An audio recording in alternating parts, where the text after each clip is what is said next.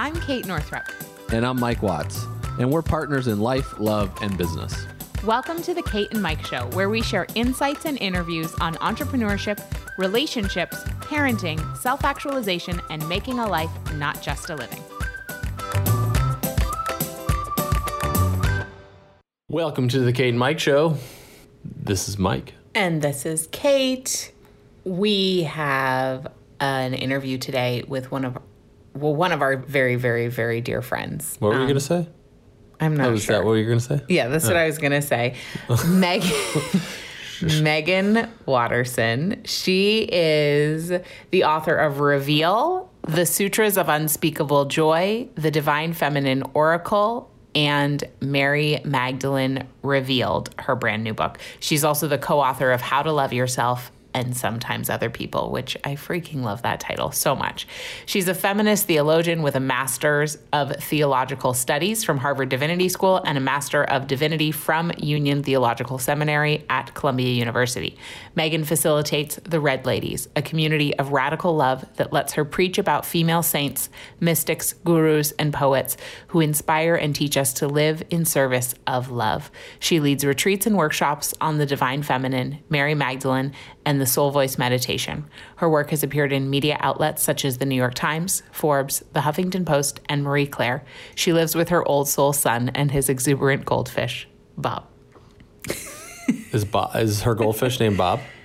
Well, her son's goldfish is named Bob. Oh. So this conversation is not one we have had on the podcast before. I'm really excited about it. This conversation is about religion. And we haven't really, we've talked about religion a little bit, but not to the degree that we dove in with Meggan. So we talked about what's missing from the Bible and Christianity and why the Bible might not be the, written in stone text that you were always raised to believe it is. We talked about the true path to know God and why there is no ultimate truth outside of us, where Christianity is headed, what the New Testament is. We also talked about who is Mary Magdalene, right? And so there was I find this topic very fascinating because we've talked about this previously before regarding having a Catholic upbringing and being very confused about what is happening.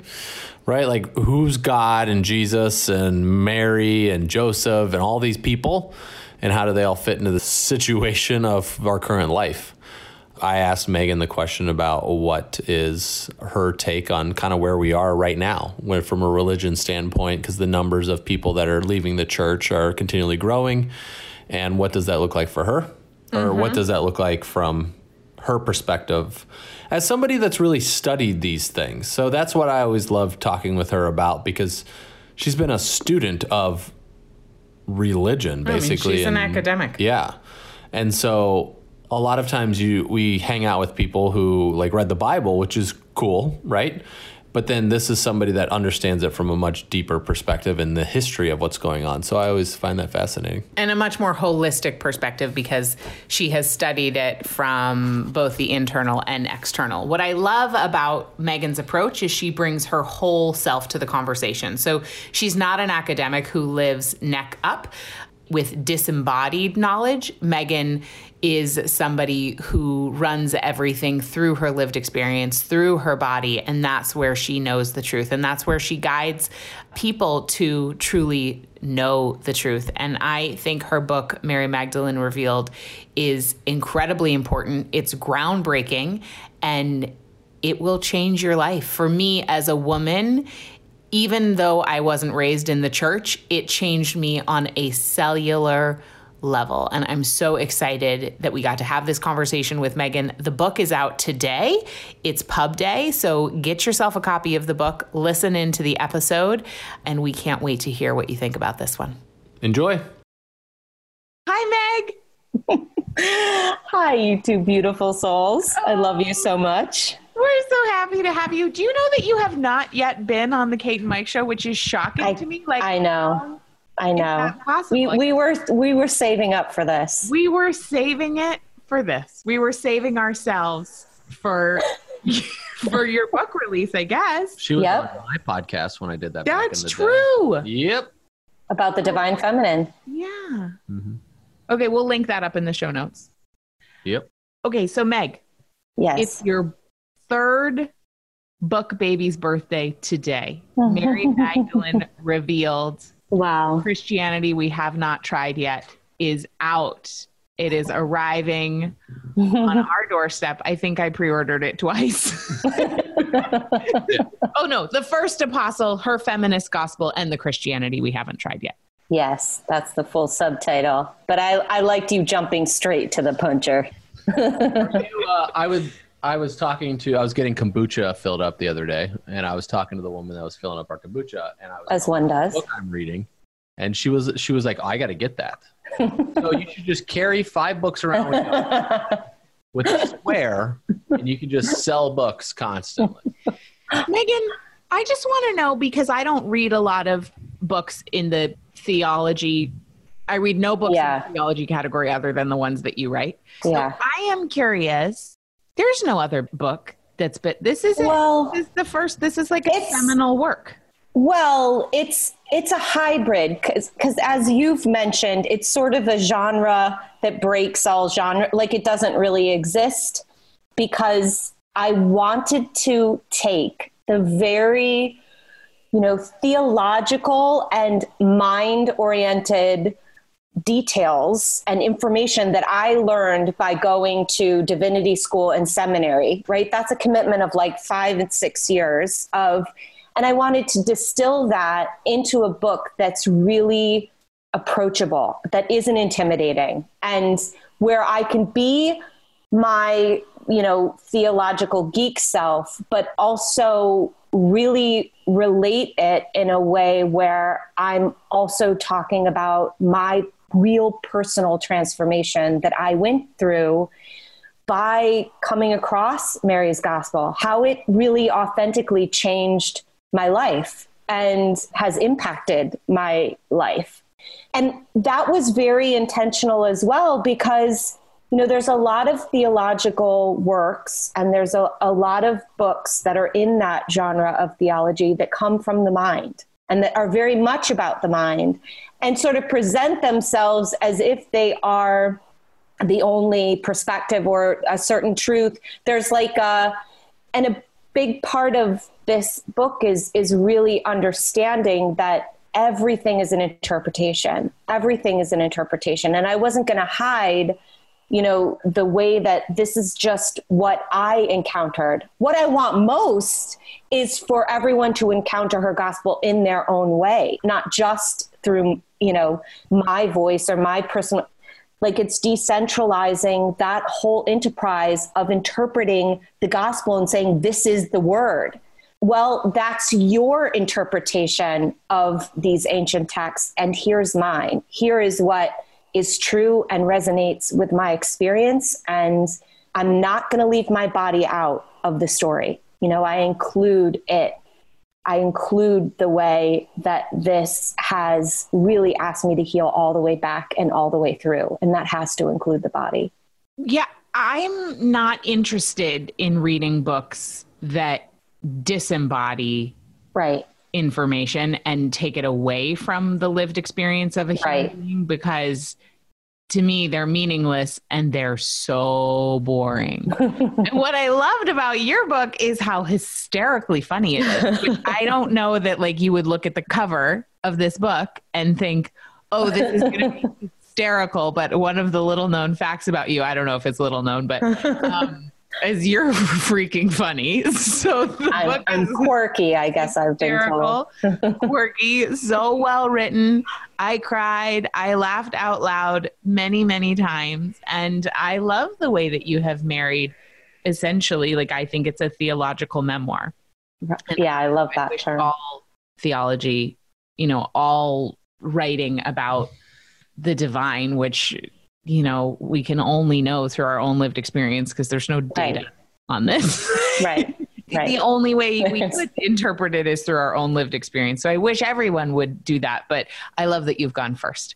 So well done. Well done, Meg. So who is Mary Magdalene? Well, first I would say, I have a lot of Mister. questions for you. I'm so excited. First, I would say that is the question. And that's for us each to answer, right? Like I am not, when one of the final chapters really puts it back into the readers, that question, that exact question, like who is Mary Magdalene to you? That's as significant as anything that I've said in the book.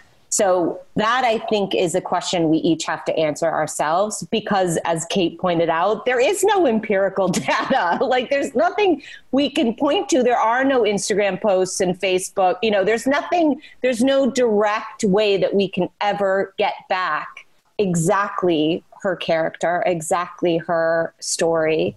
However, what we do know that is true is that in the 4th century, there was an effort to codify what Christianity was going to be, okay? Because before that, for hundreds of years, there were all of these various Christianities, which is how Dr. Karen King from Harvard describes it as. There were all these communities that were like, what in the world just happened? Like, who was that?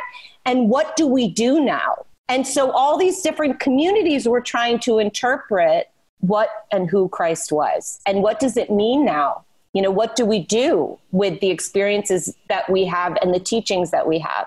And one of those strands of Christianities, which is the one that I try to faithfully write about in Mary Magdalene Revealed, is a community that believed that Mary Magdalene had a singular relationship with Christ. We don't even need to go into what exactly that relationship was. It was singular. Because if you include the texts that were excluded in the 4th century, right, when they created the Bible that you would find, as I've said, like at a hotel or a church, but like anywhere, like they're everywhere. Bible. The Bible and the Book of Mormon are the two staples that are in almost every hotel now. Right, exactly. The Book of Mormon at more places, which is a total side conversation, but interesting. So that version of the New Testament. Depends how much money you got. The more money you got in your religion, you can get those Bibles out there. Well, okay. So no, okay. But it got endorsed by Constantine. Okay. So Constantine wanted this persecuted and crazy radical cult called Christianity. It was this religion that said, we are all equal. We are here to love one another. We are here to defy this random hierarchy of existence that Roman society has assigned for men, for women, for whether we are slaves, whether we are freeborn, whether we're citizens, or, depending on what country we come from. There was this very strict hierarchy, right, which we totally understand because it still exists today. This hierarchy that ranked our existence from most important, nearer to God to least important and really unworthy of even our time.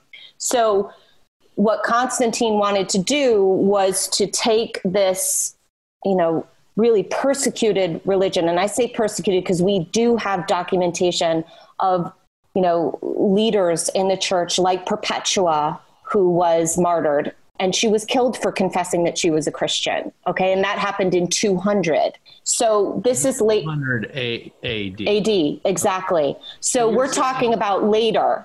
Constantine wanted to make Christianity like state religion. But what needed to happen was that it needed to be tamed a little bit. It needed to look a little bit more like the hierarchy that already existed in the Roman structure so that people could swallow it.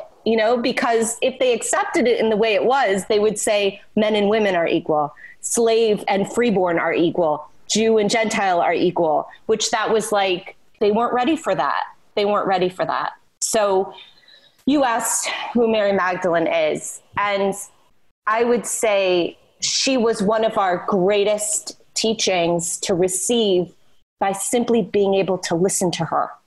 By simply being able to recognize that she had a very unique message to give us simply in the fact that it had been left to her, because she would have been considered the least among them, the one actually unworthy of secret teachings, the one unworthy to be so beloved to Christ, because she was not a man. She did not have power. She was, and so that's very in alignment with, in my heart, how I understand Christ is making the first the last, and who the ego perceives as the least among us the most.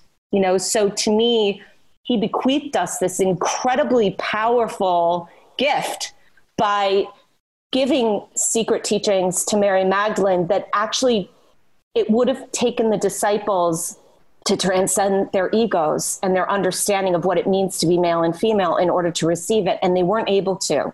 And so what happened at that time in the 4th century is gospels like the Gospel of Mary Magdalene, the Gospel of Thomas, and the Gospel of Philip, which all confirm this very unique and special relationship that Mary had with Christ, and that confirm he left very unique instructions for her to give to us.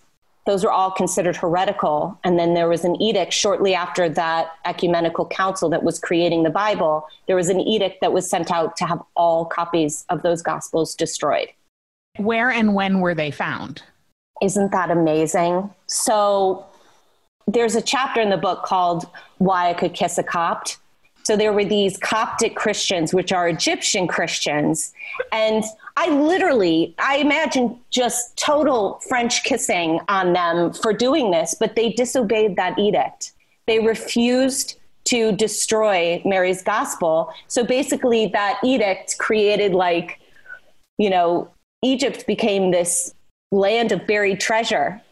So all of the sort of fragmented bits of Mary's gospel that we have, it all came from Egypt along the Nile and it was buried, most likely from these Copts, these Egyptian Christians buried it. Spelled C-O-P-T? Yes. I know it sounds like I'm saying cop, but it's Copt. Copt. So they buried them, and then who found them and when? So, I talked about this in the beginning because I feel like it's really a part of the whole energy around us becoming ready to really begin to integrate her gospel, really begin to integrate the figure that she represents, really beginning to heal the fragmented Christianity that's been practiced ever since women were weeded out and the body was weeded out. So in I believe it was 95, in an antiquities market in Cairo, there was he was a scholar, Karl Reinhardt, found one of the fragments and recognized, oh my God, this is ancient scripture. And so he began the arduous process of translating it and authenticating it. So even though how does he know this? Does it just say ancient scripture at the top? Yeah. It says written by Mary Magdalene, buried by the Cop. It's on a clipboard. Pay attention. Is there a person that says I carry ancient It was scriptures? covered in glitter. Yes. So, he's a scholar, and this is the blessing that they give to all of us is we are all geniuses in our own particular ways, or special in our own. And he knew how to recognize the ancient papyrus. It was written one was written in Coptic, which is the ancient language of the Copts, Coptic language. And so one was in Coptic and then the other two were found in Greek. So it's on papyrus, it's ancient Greek, and then they have ways through, I don't know, because this isn't my specialty, but they have their magical ways of testing and being able to authenticate the date, carbon date. So they found 3 fragments of this, which for scripture that's as ancient as this, that's an indication of how many times it had been duplicated by these monks. So, they didn't have a printing press. They didn't have publishers back then. The monks were really the publishing houses of these scriptures. And so the fact that, they had been ordered to be destroyed and yet 3 copies were found is a very, very powerful indication that this was actually a very well-read gospel. Right. At the time. And these 3 different copies were at different places. So yes. one was in that antiquities market. All in Egypt, yes. They were all in Egypt, found at different times, but around the same time. Right. And something that a lot of people sort of confuse is that they think the Gospel of Mary is a Gnostic gospel and was found at Nag Hammadi. That's become a bit more popularized, and some people have heard of that because of, like Dan Brown and the whole, the sort of talking about Mary Magdalene and the Gnostic gospels, like which Elaine Pagels writes about, and I adore. But her gospel was not among those findings. So sometimes what happens is people think like, oh, the Gospel of Mary, that's a Gnostic gospel. That's like a separate thing from Christianity. That's like some weird wonky cult that was going on. And I think one of the largest sort of slap me on the forehead moments when I was in divinity school was really taking in that truth and that understanding that actually I had been kind of almost undermining the power and the importance of Mary's gospel because I'd been lumping it with this idea of a Gnostic gospel. So I'd been seeing it as separate. What does Gnostic mean? Sorry to interrupt you. No, thank you. I need You're this. Say a lot of words that I know, and I need this because it helps. So Gnostic. We can have conversations all day long, Megan, and I could be like, I'll tell you, like, we'll bring it down to Indiana terms here. Thank you. Well, and I'm right next door in Ohio, so, who knows where I am? No, I know. Operate on a level that... I know.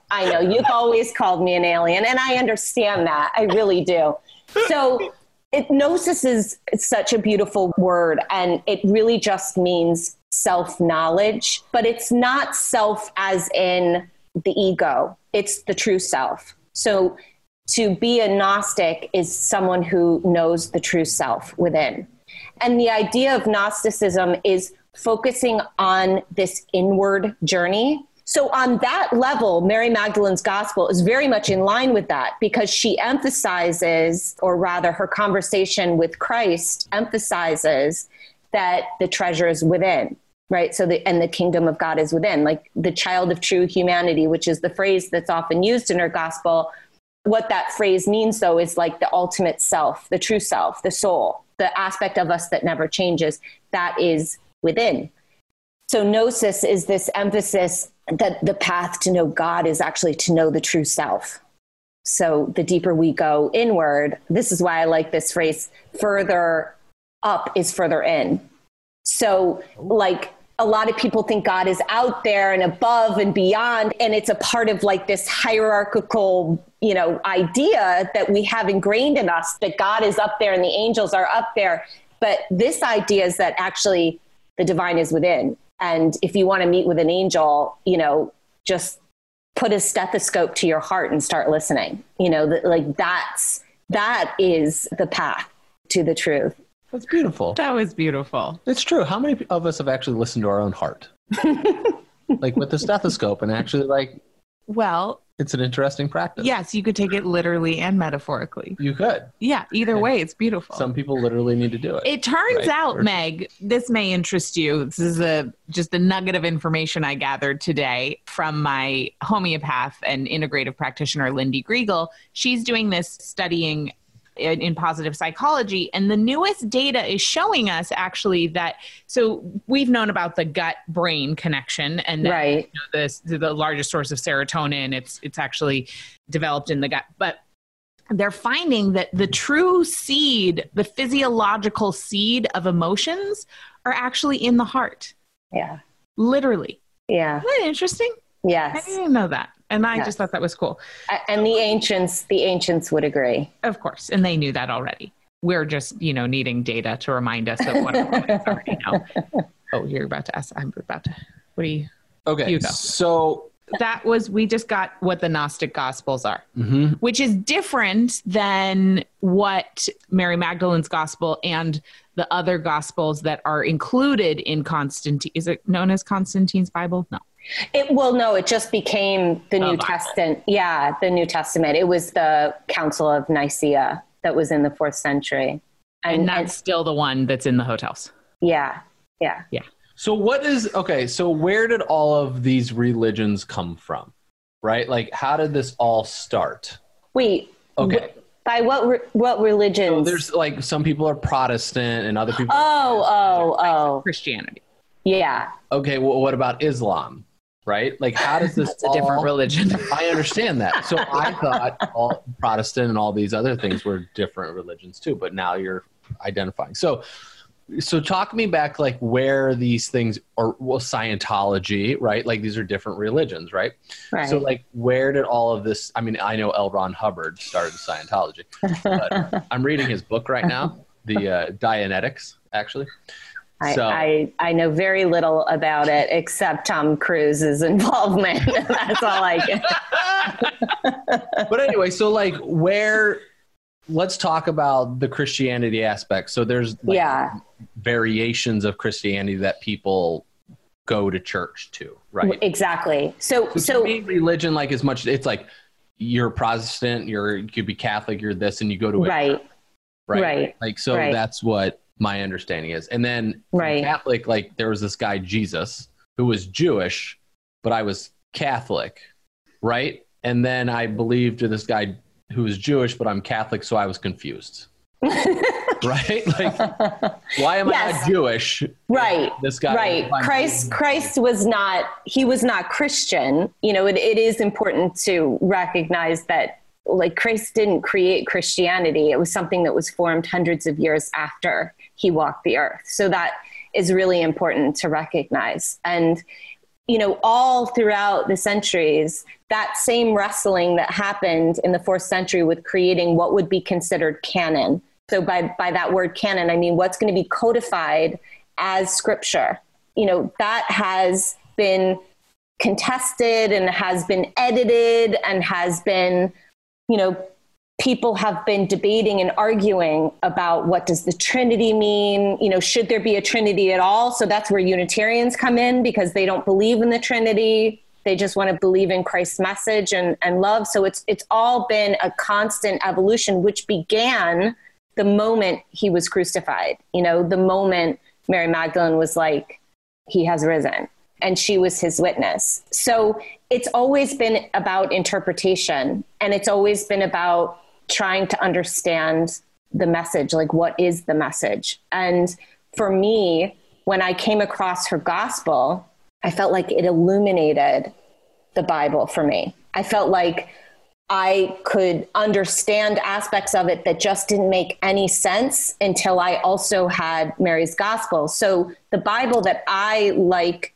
to refer to is the New Testament, which I write about in Mary Magdalene Revealed. And was edited by a scholar that I worked with at Columbia when I was in divinity school. And he brilliantly reintegrated those texts that had been edited out during that Council of Nicaea. He brought them back in. So texts, for example, like the Acts of Paul and Thecla. I talk about Thecla and my palms start sweating. Like, I love her. I've never had a girl crush like I have on Thecla from the moment I first heard about her.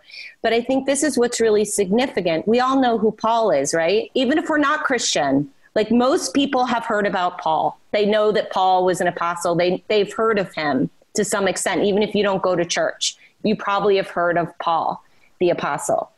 But you've probably never heard of Thecla, you know, who Thecla was. Because of you. Right. So, but here's what's so powerful. She was as much an apostle as Paul was. She just got edited out during that Council of Nicaea. There are ancient paintings of Paul and Thecla teaching together from like 500 AD that are painted in caves in Turkey. But no one knows who the lady is standing next to Paul because they've never heard of Thecla. They've never heard of the Acts of Paul and Thecla. And in the Acts of Paul and Thecla, the reason why it was edited out, Thecla baptizes herself.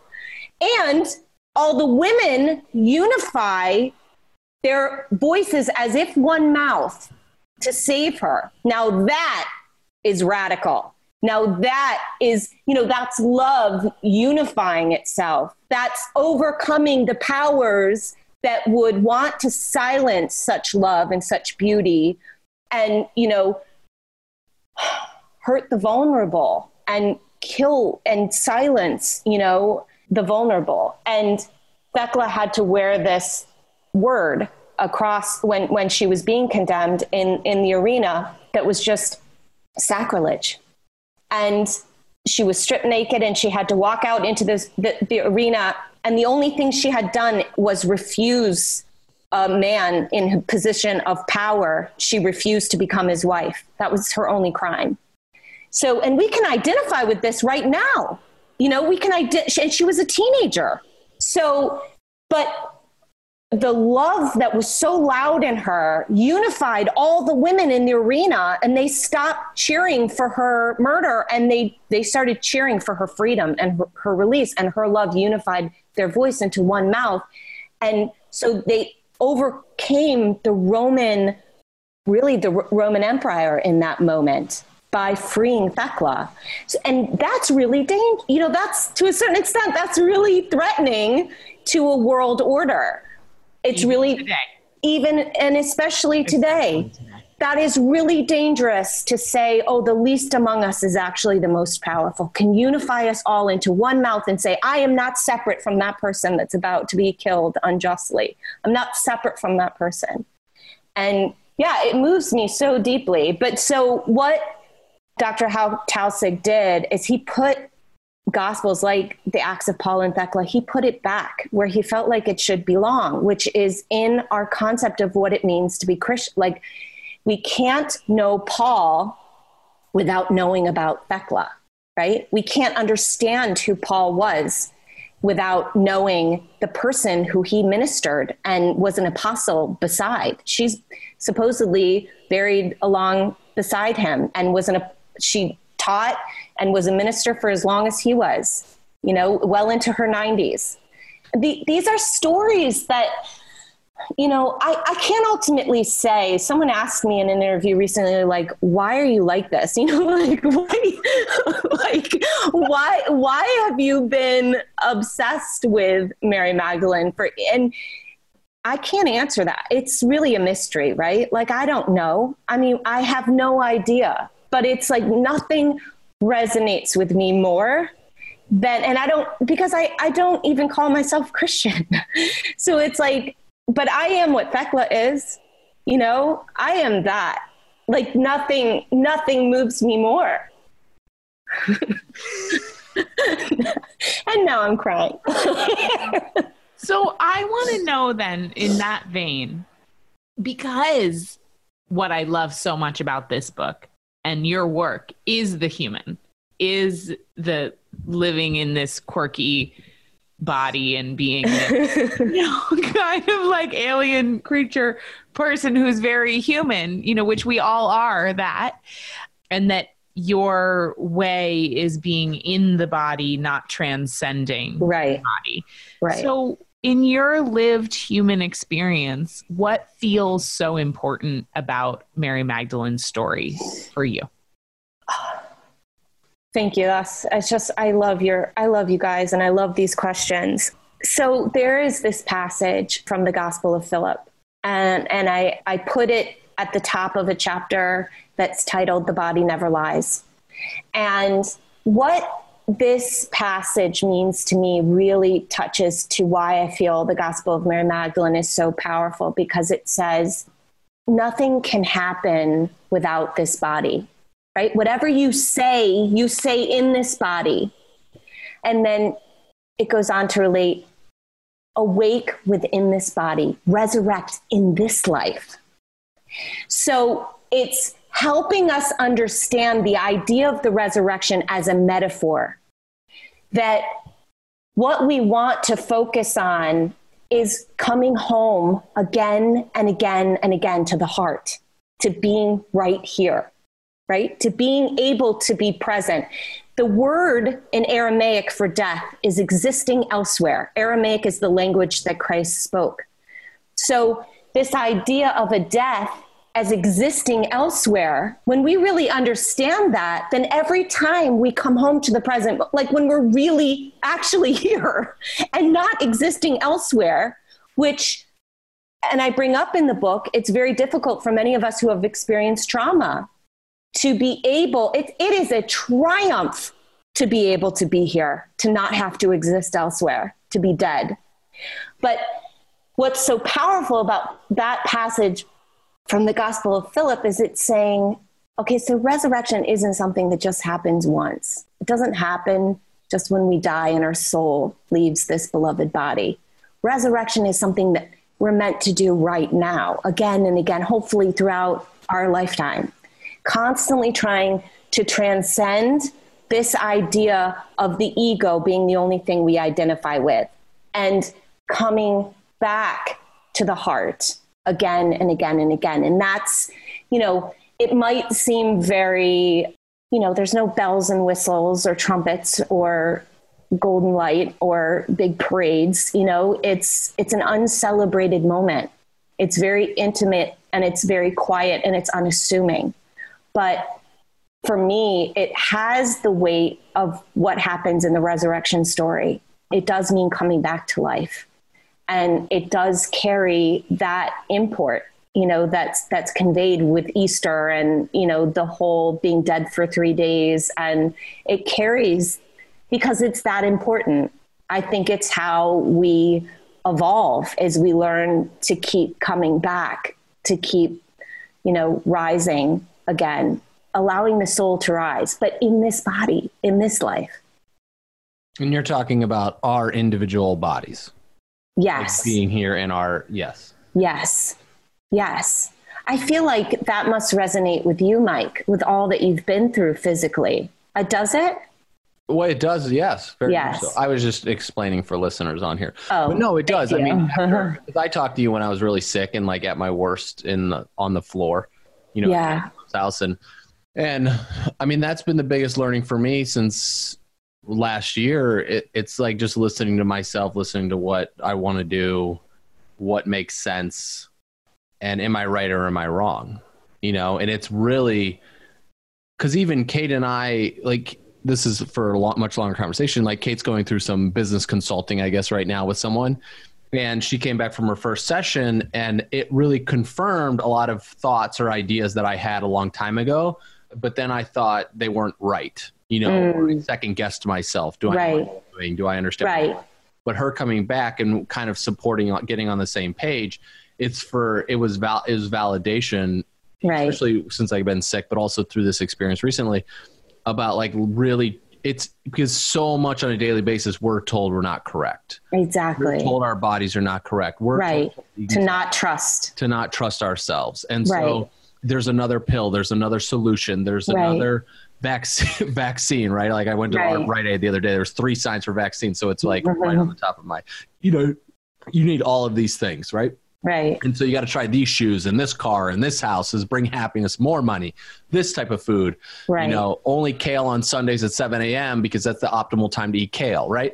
Like, it's just like all of this stuff. And the one thing that we are dealing with that I am with every single day, every second of the day is myself.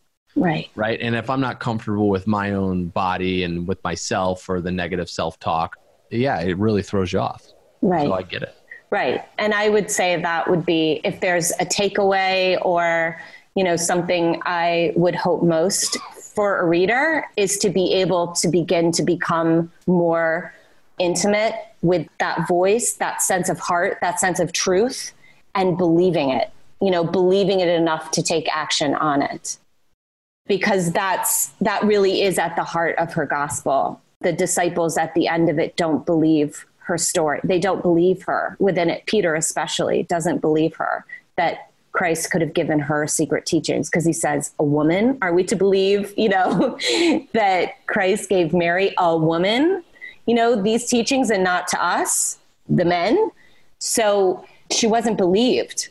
And I feel like there's something so powerful in that, and then saying, I believe Mary, and I believe it because I've begun and have practiced since encountering her gospel, how powerful it is to really hear what's true for me. And even if it's not validated outside of me, believing it enough to take action on it. Can you tell us about, it could be a time that you wrote about in your book, because you have so many phenomenal stories, but it could be something else, because I know how it goes. You turn in a book and then a lot of other things happen in your life that don't go in the book. But can you tell us about a time that maybe comes to mind when you did have that experience of hearing something from your soul voice, as you call it, that was not validated in the outside world, that you then listened to and trusted and took action on anyway? I don't know why this example is coming up, but it was when I was doing a reveal at Urban Zen. So this is years and years ago, before I wrote Reveal. I had written a book proposal and I'd given it to an agent, and there was some buzz about the Reveal conference that was going to happen at Urban Zen. And, you know, can you explain to people what Reveal is? Like, basically I just wanted to gather together women from different backgrounds, different faith traditions, because I really felt like I was a Christian of a Christianity that didn't exist yet or that we haven't tried yet. And, you know, I had this deep desire to talk about these ultimate questions from a feminist perspective, or anchored and centered around women and women's experience, you know, especially women who were somehow spiritually grappling with a tradition or wanting to write in different ways about their tradition. And so I started putting on these conferences, and it grew for a couple of years in New York City, and it was really formational for me. But so I think this was the second reveal, was at Urban Zen, and my literary agent was really, really on me to present the book proposal to the publishing houses right then, before the conference happened. And, you know, I did my little soul voice meditation, like the things I do. And I really wanted to hear a yes, because I've always known I'm here to write. You know, I never saw being like a conference organizer, or, you know, that was never something I saw, but it was always clear to be a writer. And so I wanted to hear a yes, but I heard very clearly no, you know, and I kept going in and around it, you know, I sometimes try to grab my soul by the collar. It's like, I'll keep asking you until you tell me the right answer. So I was asking again and again and again. And a lot of people were giving me this feedback. Like, what are you doing? You know, this doesn't make sense. Like, you really want to capitalize on blah, blah, blah, blah. And it was one of those moments where, and this is what builds that relationship with that true self, is that I believed that voice more than anyone outside of me. It wasn't logical. This is about the heart. You know, this is different. It's a different realm. And so I just kept saying no and kept saying no. And then Patty Gift, my editor, and the editor of, you know, Mary Magdalene Revealed, and the editor of Reveal and every book, she was sitting in the front row of that reveal. And it was aligned in a way that I could have never, on an ego level, contrived. You know, it was truly meant to unfold in the way that it did. And so that after the conference happened, then I finally heard the yes, and I told my literary agent, and it just all unfolded in the way it was meant to, but I couldn't have understood it. It's leading from within, and it's very different. And it can be very frustrating to the ego. Very. Yeah. Well, so for listeners, you can get that soul voice meditation on Meggan's website, MegganWatterson.com. So just go do that. And, you know, coincidentally, I don't know if you know this, but I'm sure you do, that reveal was also where I ended up doing my talk, and then Patty, you know, we ended up both publishing at the... And Latham. Latham. Yeah, it was very powerful. It was a major day. It was a great day. It was a great day. It was a great day. So a question that I hear women asking a lot is, how do I know the difference between, you know, my intuition or my soul voice and fear? I know.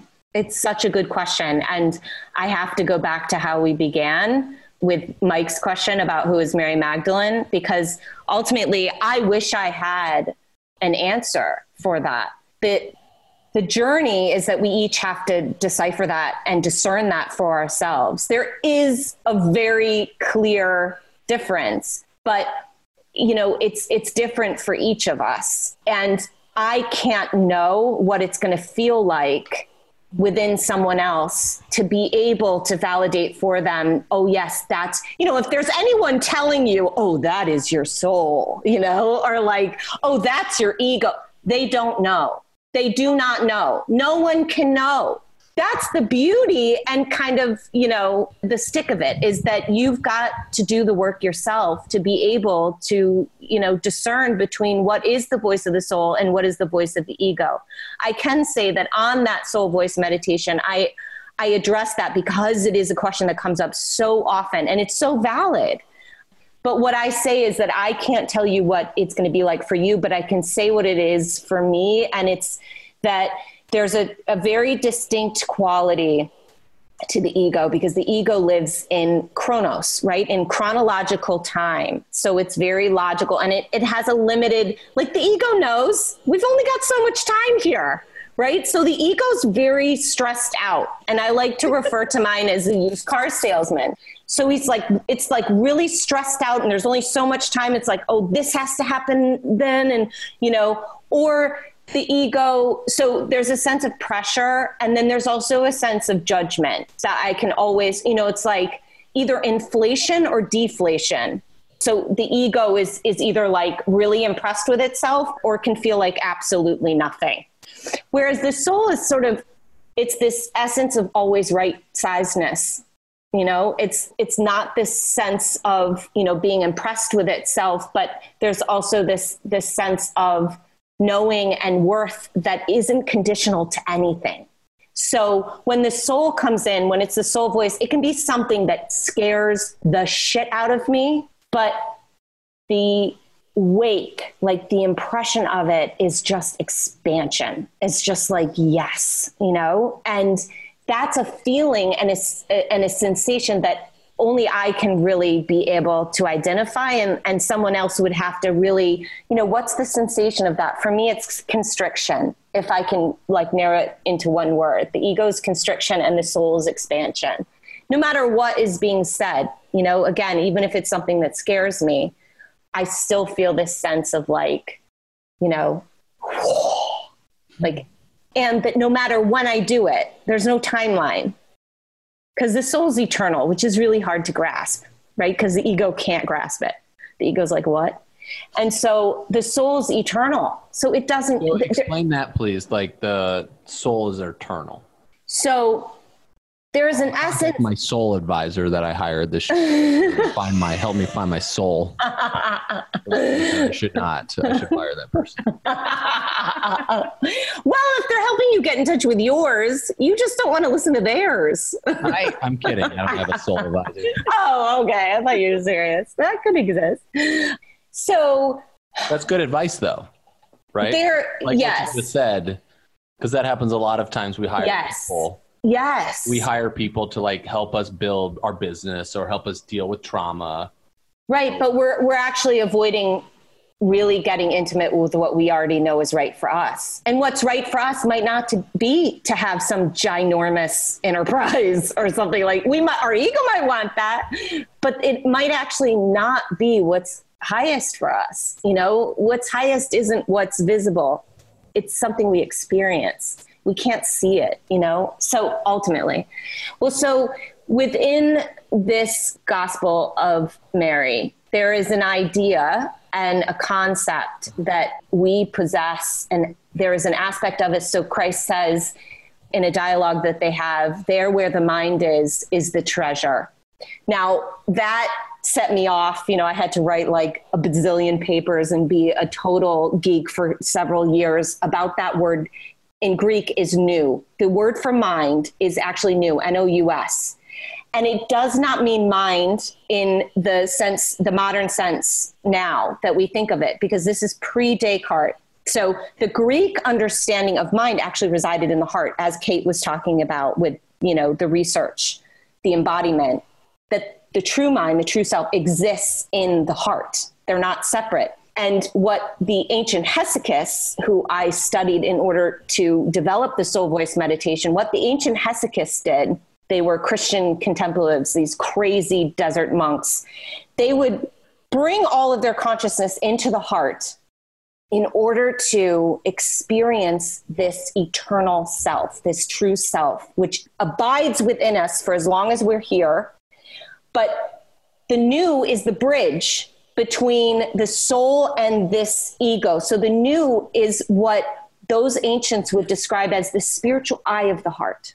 So this is the aspect, while we're embodied, while we're in this limited mortal form, and very necessarily have to have this filter of the ego, right? Otherwise, I'd be grocery shopping nude, right? Like, we have to have this ego. It's not an obstacle. It just doesn't need to be in the driver's seat. So we need the ego, but how do we connect to that aspect of the eternal while we're in this very, limited egoic, field? So what the ancients said was that the new is our capacity, the spiritual eye of the heart is our capacity to be able to actually experience that truth that we are eternal. And that experience can come in many different ways. It can come in visions. It can come in voice messages. Jung, the Swiss psychiatrist Carl Jung, would describe it as the unconscious. So it's this whole other that's beyond the ego, right? So we can receive information that our ego can't even understand how we received or how we know. It's this part of us that within this understanding came with us when we arrived, and like when we were born, but then, and it will go with us. Like, so it's the constant. I don't know if you've ever had that experience of like a self that doesn't change even as everything around you does. Yeah. So it's that. And and of course they were in Egypt, these hesychasts, they worked on trying to merge with that new, to be in union with that sense of the fact that we are eternal. There's an aspect of us that's eternal, which does not mean, and I need to say this very loudly, that we hover, above the ground and, only eat water and wear white.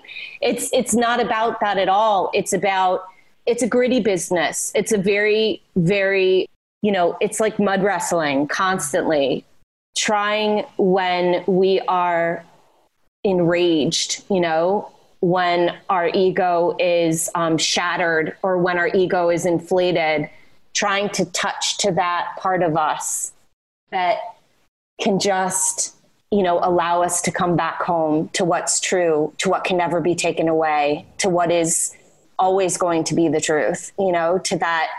It's so humble. It's so amazing. For me, it's like, changing into flats after being in high heels for too long. It's the most incredible feeling, but you cultivate it. It's not like something that happens once. I always wanted it to be that way, like I'll reach it and then, oh, that's it. Done. Like I'm seeing with the spiritual eye of the heart. Goodbye. All done. But the whole point, for me, what this gospel would relate, the whole point is that we're meant to be human. We're meant to fall, back deep and hard into the ego and break and mourn and do things from the ego, only to be able to remember the soul again. So I have a question. So this weekend I was hanging out with some friends, and I've seen this. I see this a lot on social media, et cetera. It's like I just follow everything Jesus teaches, right? And like, that's my follower, right? So for me, I kind of understand, because I'm like, I don't know what that means. I don't understand that. Like, do you just do everything that, like, read in the Bible and like, that's what you just do? It never made sense to me. But now I'm kind of, if you said to me at this point to be like, I just follow the teachings of Mary Magdalene, and then I get it, because you're coming to me, you can correct me but just as my interpretation of this conversation is like, you're taking her teachings and then you're bringing them back to yourself about how it translates through your system. Is that correct? Right. I love that you're asking this and saying this. So because there's also a danger about this where it's like, you give everything to, let's say, Jesus or Mary, and that's your Right. to live your life through Exactly. their lens instead of taking their teachings and living it through my lens. Exactly. Because then heaven has a gatekeeper, right? Rather than heaven being within and right here and right now and accessible to absolutely everyone. His So name's Sam, though, by the way. the gatekeeper. The gatekeeper. Yeah, I met Hello, Sam. Sam. I love you, Sam. Well, So- we'll balance it. There's a man and a woman, so Sam and Samantha. So I think that's the ultimate teaching really in the Gospel of Mary is there's this passage where Christ says, be on your guard so that no one will distract you and say, look over here and look over there, because the child of true humanity is within. So he's warning us really exactly with what you're talking about. Someone saying, oh, well, Christ said this and Christ said that, or Mary said this and Mary said that, or there is no ultimate truth outside of us that we can know. The importance of Mary's gospel, what we miss without her gospel is that there is the Jesus we can know, through our experience and interactions with other people and community and, through a lot of what we resonate with in terms of what Christ might have done. But so much injustice, so much harm has been done in the name of Christ. And, for someone, and I've already begun to experience this of people telling me who the true Christ is, like when I speak on behalf of a Christ that may be an unconditional love, people have come to me and they want me to, get real with the church or get real with Christ, the Christ that actually has a very narrow door, that people have to have sex with certain people and people have to be a certain, they have to look and be a certain way in order to receive Christ's love. And that's just not my experience. That's not my truth. And so what we miss without Mary's gospel is this teaching that Christ gives to Mary because Mary could receive him from within her heart. So her gospel is teaching us to trust this voice of love that we hear within us more than anything outside of us, right? So there's a Christ we can only know from within. We can't learn in any scripture. We can't learn in any church. We can only learn by actually going into our hearts and encountering. So it's an experience. It's an encounter. It's not something that happens outside of us. And so, ultimately then that is, it's sacred, it's secret, it's within. Thank you. Thanks. Well, I have more questions. Can I ask a question? Well, we are very close. I want to also ask more questions, and we are also in Chronos. Right. Okay. So, what is your take on? A lot of this sounds it's like the patriarchy, right? Like men decided we're going to take all the Mary Magdalene's views out of this thing and we're going to just out of the Bibles and the teachings and like we're going to run with all the dudes. Like this is it, right? So like the patriarchy seems like it took place in the Christianity world, which is very much led into where we are today, right? Is that correct? Because you said it hierarchical. Yes. The Roman structure was very patriarchal. So what do you think? Like, what is your view on, because you said you don't identify as a Christian, where are we in the state of Christianity, religion? Like, what is happening right now in 2019? Because younger kids are leaving the churches, right? Like, there is the Christian church or the Catholic Church over the last decade has seen tremendous upheaval with the children abuse scandals, all of this taking place. So within the Catholic Church, yeah. Right. So what do you, like, where are you on where do you see the church or however you would like to call it yourself right now at like present moment 2019, and maybe where do you see it moving forward? Well, I know what I hope. And the zeitgeist, I would say, that's going on is a decentralizing of that knowledge of how we talk about Christ, of how we talk about religion.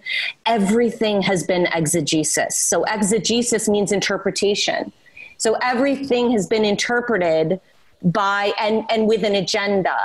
So when Pope Gregory gave his homily 33 in the 6th century, when he spoke of Mary Magdalene as the prostitute, his agenda was to be able to denigrate her teachings and to portray her as someone less powerful than she really was. So, and also to make certain that women and women's voices and their bodies were considered more sinful. So I could launch into about another half hour, I know we don't have it, of the teachings around that, the 7 powers, and how they became the 7 deadly sins in Christianity, but they weren't that in Mary's gospel. They were simply powers. But so I know what I love about this time right now. I saw When They See Us last night, and you know, the power of telling that story, of revisiting that horrific story and being able to decentralize the storyteller, right? Who's telling it.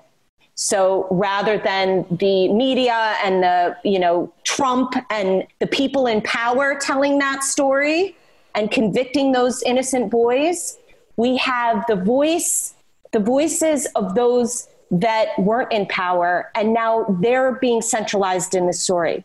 So we're hearing from them. And I feel like that is a part of this zeitgeist, is a woman who was made out to be a prostitute and whose gospel was buried and silenced, and whose role in a Christianity that really could have unfolded was silence. Now, for whatever reason, the time has arrived when we can hear her story and we can begin to hear what we couldn't hear before for whatever reasons. You know, it's a decentralizing of power, which I think is the most exciting and the most needed thing ever. When you're speaking, I just want to summarize and say for those listening that it really makes a lot of sense that an organization that thrives on power, and specifically financial power, right, would purposefully and systematically silence the very teaching that would be bringing people into knowing that the only truth is within themselves, because then they're controlled. Exactly. So I just want to highlight that in Yes. case people didn't catch that. Yes. Yes. If I can ultimately connect to the love that is love that's within me. Exactly. Then no one outside of me has power over me. And that's a very beautiful and scary thing. It's scary for the people in power over. Right. And it's really beautiful for everyone else. Yes. Who are participating in power with. What Tyler Perry said at the BET Award, you know, along the same thing. He's like, I'm building my business in Atlanta and I'm doing it my way. And I own the property that used to be a building that was owned by Confederate soldiers, you know, and he's like, I'm not waiting for anyone, because he was talking about like the Oscars is too white. Right. You know, and he's just like, I'm not worried. It's like, I'm just going to keep going. Yeah. Right. I'm building my own table. Yeah. Yeah, exactly. Oh, Meg, this is amazing. Can I have one more question? Okay, yes. Okay. We can have Meggan on part 2. I would love Meggan talk all the time. You can also call her. I love you, mister. I love you. So what do you think happens when we die, Meggan? This will be our final question. It's a big one. I love you. I love you. And this is why I don't date, because I would never have a person on a first date ask me this kind of question. It's the only kind of question that really lights me up. So is that fear or soul voice talking right now? No, it's soul voice. I'm not meant for those kind of situations. But no, so this is where I live. These kinds of questions. So I believe actually deeply, because of the experience I had when Shay was conceived. My experience was that I went to sleep alone. You know, I went to sleep and then I woke up in the middle of the night and I could sense a presence within me, not my soul, you know, so a presence that was, it was eternal. And I can honestly say it completely freaked me out. I mean, I was terrified. Like, we love the idea of like, oh, we're eternal and we just go on and on and on. When you really get a breath of it, I mean, that is terrifying. Like, we never end. Like, we never end. Yeah. Like, that's actually really, it's intense. But I I feel that, and I say that, and I give that story because to me, it's not intellectual. It's not an idea. It's an actual experience. I feel like we never end. And I have no idea what's next. I have no idea what happens, but my sense is that we just keep evolving.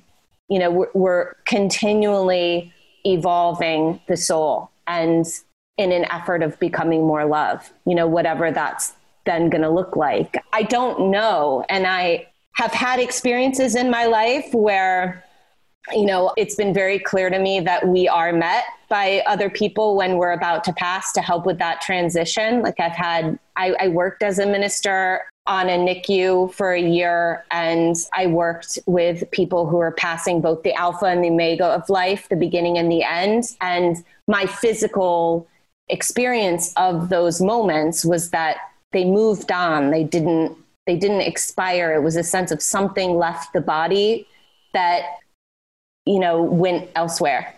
I really go back to that word because I think it still holds true of, you know, in Aramaic, death means existing elsewhere. I think that's what happens, is then we exist elsewhere permanently. So it's why it's so important to try to be here when we can be. But I don't think, you know, I have people in my life who believe we just die. That's it. That's the end, you know, nothing more. I'm like, well, that's convenient, you know, but I don't think that's it. I don't.